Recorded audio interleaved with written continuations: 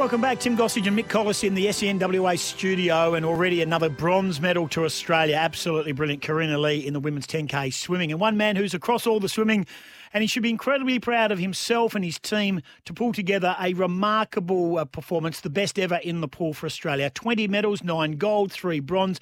And I think we do encounter, 3 silver and 8 bronze in the pool. And I'll be asking Rohan Taylor whether we count Christina Lees as part of the swimming program and whether he's got any charge on her whatsoever. Hey, Rohan, congratulations, mate. Absolutely brilliant. Oh, thanks, Tim. Thanks, Mick, for having me. And yes, we absolutely count open water as an Olympic event. So we are 21 now, which is the greatest haul of medals of any swim team ever. Beijing was 20. So we can be proud as Australians to know that we've been able to produce that. We got one more event to come with Kai Edwards in the open men's race. So hopefully this could spur him on and we can see something special. But that was definitely an Olympic program part of our team. Oh, that's so great. Very, very special for Karina. That was an unbelievable race. We were all we're in Darwin and at Howard Springs. We're all out on our balconies just screaming for her in that last 500. It was like we're out on the pool deck again, we were like reliving those 9 days we had in Tokyo. So it's very special. Rohan Taylor, the Australian swimming coach, is online, so already up there in Howard Springs in Darwin. That's the one thing that I was going to ask you about, and we'll get back to all the pool exploits in a moment, and we're all still rejoicing in it, and it was remarkable, of course. And Mick's wife is over there. She's a spotter in the water polo at the moment, so he's sort of got a flavour for the Olympic sport as well. But, Rohan, just in regards to coming back and not sort of getting that opportunity to already, and you probably couldn't anyway because of the way the East Coast is locked down, but the adulation from the public and all that, it's a difficult transition, isn't it, to come away from all of that and what we rejoiced with what you did in the pool as a team, but now you have to come in 2 weeks in isolation. Just tell us about the setup there in Howard Springs and how much you have to do with each other and how you're dealing with those 2 weeks of isolation. Well, yeah, it's kind of interesting. Obviously, it's we're going into the unknown. I've done quarantine before in a hotel, but Howard Springs is a really good environment. They've got the cabins, so there's four cabins per block, and each cabin has a balcony, so you can go out on the balcony. There's like a tape line. You can sit outside and you can talk to your neighbor, and then across from you can talk to everybody. And as long as you're having a drink or something to eat, you can have your mask on. If you're not, you're wearing your mask. So there's outside access, which I think is really good. Just before we all had an exercise session, so there was a group of us out on our decks doing that. So, we're planning on those things to do daily. For us, I think, the strategy was and is to have connection with each other through virtually. So we'll have some virtual debriefs. I know there's a couple debriefs organized for the team. Throughout this, there's our outside support in Lindley Frame and Jody Henry with our well-being. They'll be connecting with the athletes and coaches, just check in, as well as family and friends. And then I think the main thing is, I've got obviously commitments and which keeps me busy. But to me, routine's the most important thing. So we've created some structure for routine. We've encouraged them to really reflect. Hopefully this is a good transition. So they'll come out, quite recovered physically and emotionally. They'll be able to then really enjoy and have reflected. So it is what it is. We're going to have to deal with it, and we're prepared as best we can. The AOC is fantastic. They've set up so much really good things to connect with us too. So, yeah. No, that's terrific. It's Mick here, mate. 21 medals. What caused this Olympics to be so good? What was the reason behind that? Well, firstly, talented athletes who really love to compete. That's number one. Very committed coaches who kept high standards and really worked with their athletes and had the belief in them. And I think wrapped around that's a great system. Good leadership from Alex Bauman, who now is our CEO and was head of high performance leading into that. He had a really clear strategy for us. I came into the role 12 months ago when Jocko Vaharan left. I was his 2IC, so I was part of the campaign anyway. Our role was real simple. It was clear all the distractions, let these kids just compete, train, stay in the water, do what they do best, resource them the best we can. It's not complicated. They're the ones that need it. So Obviously, during COVID, for me, the challenge was keeping them in the water. That was our absolute mission statement, was if whatever is going on, we have to keep them in the water training so that they can stay fit and healthy and confident. And then we were able to bring together, which I think is a bit of the glue for the fabric of the team, was we were able to have some group activities, and one of them was an event camp in February. It was really timely. We all came together.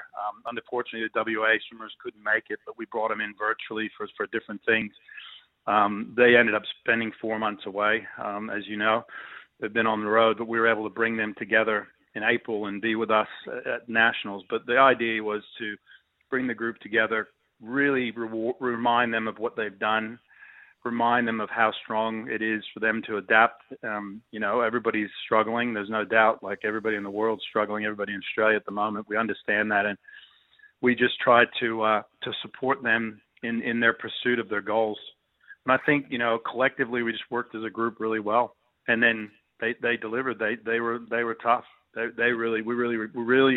We really honed in on that. Like, you guys are tough. Like, just, step up. And Emma McKeon being able to perform across that whole week was amazing. Yeah. And the Olympic trials were held a lot closer to the games than they have been in the past. How much of an impact did that have? Look, I'm going to reflect a bit more on that. I think it definitely kept the team connected. That's one thing that it did really well was, and we made a decision. It was quite funny because it wasn't a popular one, but back in January, the leadership group, we sat down and said, as soon as trials are over, you got to get to Queensland. Like, you cannot go home, because if you go home and something happens, we know what's going to happen. They're going to lock you down, or they're going to backdate it. Unfortunately, we had a young boy in Seabom Lee who went back home to Sydney because he didn't know he'd make the team, picked his gear up and came up to Queensland, but he was in Sydney during the dates that there was a case. They ended up putting him into isolation, so we didn't have him for about 10 days. But what happened was we got everybody to Queensland, and then within a week, all of a sudden, Southeast Queensland goes into lockdown, and Townsville, where we had a group, and all of a sudden everybody within 5 hours was rushed up to Cairns. So we ended up in Cairns a week early. So a lot of our plans worked well. We got the team together very early, so it kept everybody training. So having the trials that close, I think, worked in that favor. As far as the way we performed, we had about 48% to 50% of our rankings improved, which is really one of the things you really want to do. You want to, from when you're going into the competition, you got to improve where you're ranked. I think that's a positive. That's about as much as I've seen so far. But in reflection, my conversations will be to the coaches. How do they feel? Next year we've got a World Championships in May. We're going to have an early trials. We can't have a long prep. We're going to have to do it as like back to back. Then we have Com Games in August. So we're going to pick both teams off of one trials in April.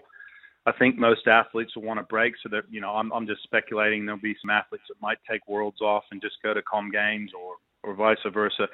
So there's a lot of things that are to play out. And, we're going to have to hit the ground running once we get out of here, that's for sure. Rohan Taylor, our guest, the head of the Australian swim team. No Australian team has won more gold medals in 26 Olympic campaigns. It was quite remarkable. 9 golds, 3 silver, and now 9 bronze for a total of 21. The most winningest Australian Olympic swim team on record, with still one event to go in the men's distance. What didn't you get right? Now, there's a lot of conjecture about the women's relay team where you turned over the 4 that got you into the final, and then you came back out and it didn't quite work out the way that many people thought it would. If you had your time over again, Rohan, would you have done anything differently in regards to selection and the way you programmed some of the swimmers?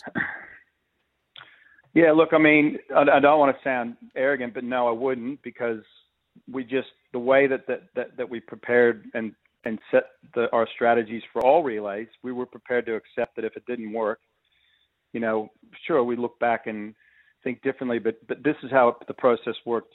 We did this in Beijing. We had a deep enough team in Beijing where we swam a heat team and a finals team, a completely different team with fresh athletes who won the gold medal. We had a deeper team at this meet, meaning we had faster girls, highly ranked, and we had the opportunity to do that. And when we looked at it on paper, we thought, Ariane, Emma, heavy program. Maddie had done some relays. We thought, we're going to give these guys a rest. We're going to give them, and the semis were always slower the next morning. So from the heats to the semis, everybody swam slower. This is across the world. So we work with Amazon. Amazon has a program that we work that does a predictive stuff that had given us some information. This is for all relays, by the way, and it told us that we had a really big gap based on best times. We had a big gap, and we felt these girls were good enough to break the world record, which they did, and the other teams swam above themselves, which you can't control. So we swam a little bit slower than we predicted, and the other teams swam quicker. So we put in a team that broke a world record, but they just didn't get the chocolates, which is what we were hoping.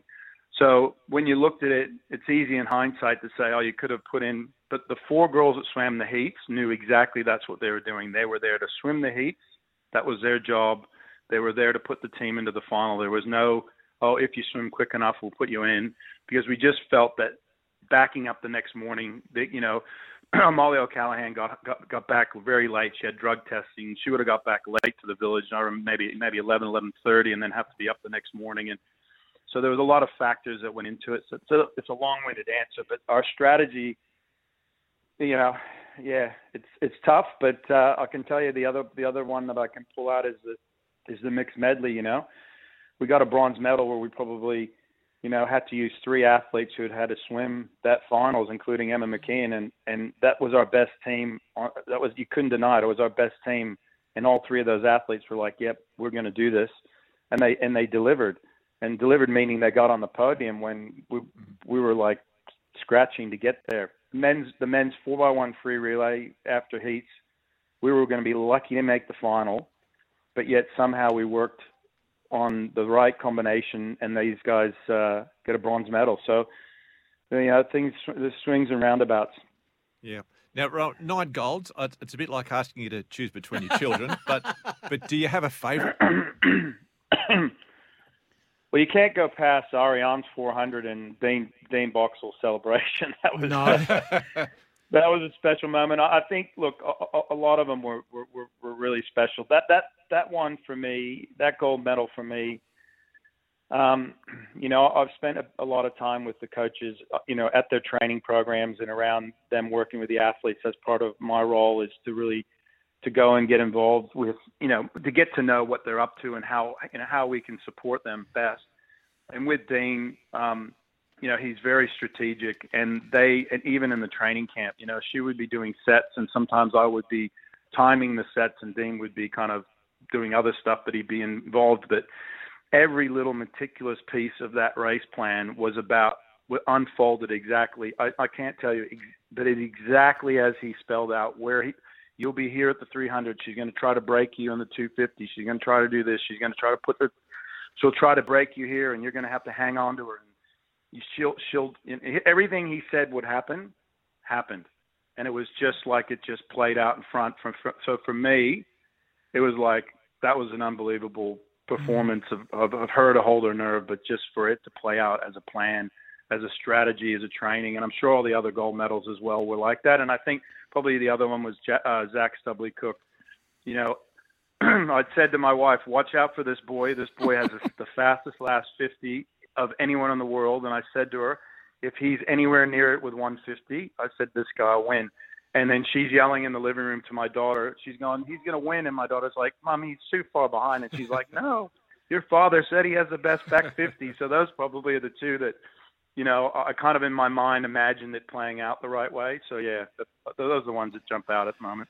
Last one before we let you go. Rohan Taylor is our guest, of course, the coach of the Australian swim team. And I know you've had to dissect, and you're still dissecting and having a look. The futures of a couple of your swimmers, Emily Seebohm, maybe Mac Horton, maybe Mitch Larkin, maybe the Campbell girls. I mean, when do they make decisions on that? And have you talked to them about their futures, or are you just allowing them to rejoice in their performances? Yeah, no, I haven't spoken to them personally. I'll talk to their coaches, and if they want to come and have a chat with me, they will. Those athletes you mentioned are just great people, first and foremost. And I think what Emily and Kate did, you talked about gold medals, but for those two to get up and the podium when they did, and I've been on every team with them as a coach myself. I was there in Beijing with them as a coach, and I know what they've gone through from injuries and things. That it's just such a proud proud for them. And Mitch has been there, 3 Olympic Games now, and so for them, I hope they take a good break. I think the Professional Swimming League will probably keep most of them somehow connected to the sport, whether they make themselves available for teams. I'd like to think that they'll keep that going. But I'll talk to their coaches at some point, and they'll probably reach out and give me a heads up. But yeah, they haven't had anything to do with me yet. Congratulations. Well done, mate. Absolutely brilliant stuff. There's so much pressure. I think when we talk about pressure on our sporting teams, and let's talk about the Opals who are got some work to do. Let's talk about our hockey teams. Let's talk about our water polo. Let's talk about our rugby sevens. But I think if there's pressure, it is on our swim team, because we expect gold. We expect world records. We just expect as Australians, and you have delivered in spades. Congratulations to you and all your back-of-house team, all your physios, your medical staff, people that we don't ever see and don't unbelievable. understand. Yeah, it's a team effort. That unbelievable team. And to your point, I can tell you the day that 4x2 didn't deliver gold, that was a tough day for us because, we got. I felt the pressure then. I can tell you, and I understand. We all had expectations too, but yeah, you're right. But that's why, why not shoot for the best? I mean, I think you just have to, and you accept the outcomes. And I remember one of the golfers, I can't remember who it was named. They said, "You got a 100-foot putt. Are you putting to get near the hole, or are you putting to get it in?" And he goes, "Why would I putt to get near the hole? I'm putting to get it in, because if I miss, I'm going to be closer than if I putted to get near the hole." So we're just going for everything. So, as Laurie Lawrence said, "Stuff the silver, you're going for gold." So we follow his mantra.